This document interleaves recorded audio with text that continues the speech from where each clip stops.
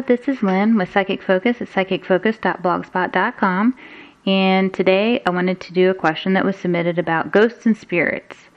As I started out, I had said that this question was based around ghosts and spirits, and I'm going to leave it in the original, the way the original question was sent to me, in 3 parts, and address each part separately.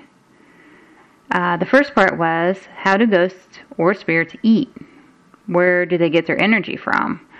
And what I got was, I see ghosts and spirits obtaining their strength and energy from absorbing the energy around them.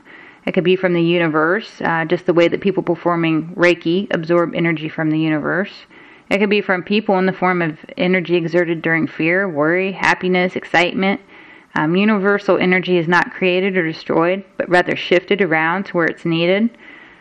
There's many ways to feed a ghost or a spirit to give them energy. There is an active and potential energy in most everything. The next part of the question said, can they eat food that we offer to them? And I got yes, if you're offering them food in the form of intent, thoughts, feelings, which all have a component of energy behind them, then the answer is yes. They can take the energy that you emit and become more intense. The last part of the question was, do they feel attracted or repelled by incense that we burn? I got that yes, through an indirect means. Certain odors can enhance a specific desired or undesired vibration in an area. Spirits or ghosts may like or dislike the vibration. The odor really doesn't do anything, but rather the vibration that results from the odor is what's attracting or repelling to the spirit or ghost. Then I got that most importantly than the odor is the intent.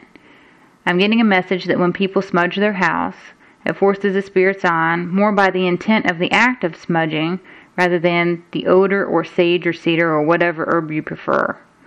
The herbs are used more to heighten the intent, to move the spirit on to where it can do its greater good or be better served. And that was all I had on this reading. Again, thank you. And this is Lynn with Psychic Focus at psychicfocus.blogspot.com.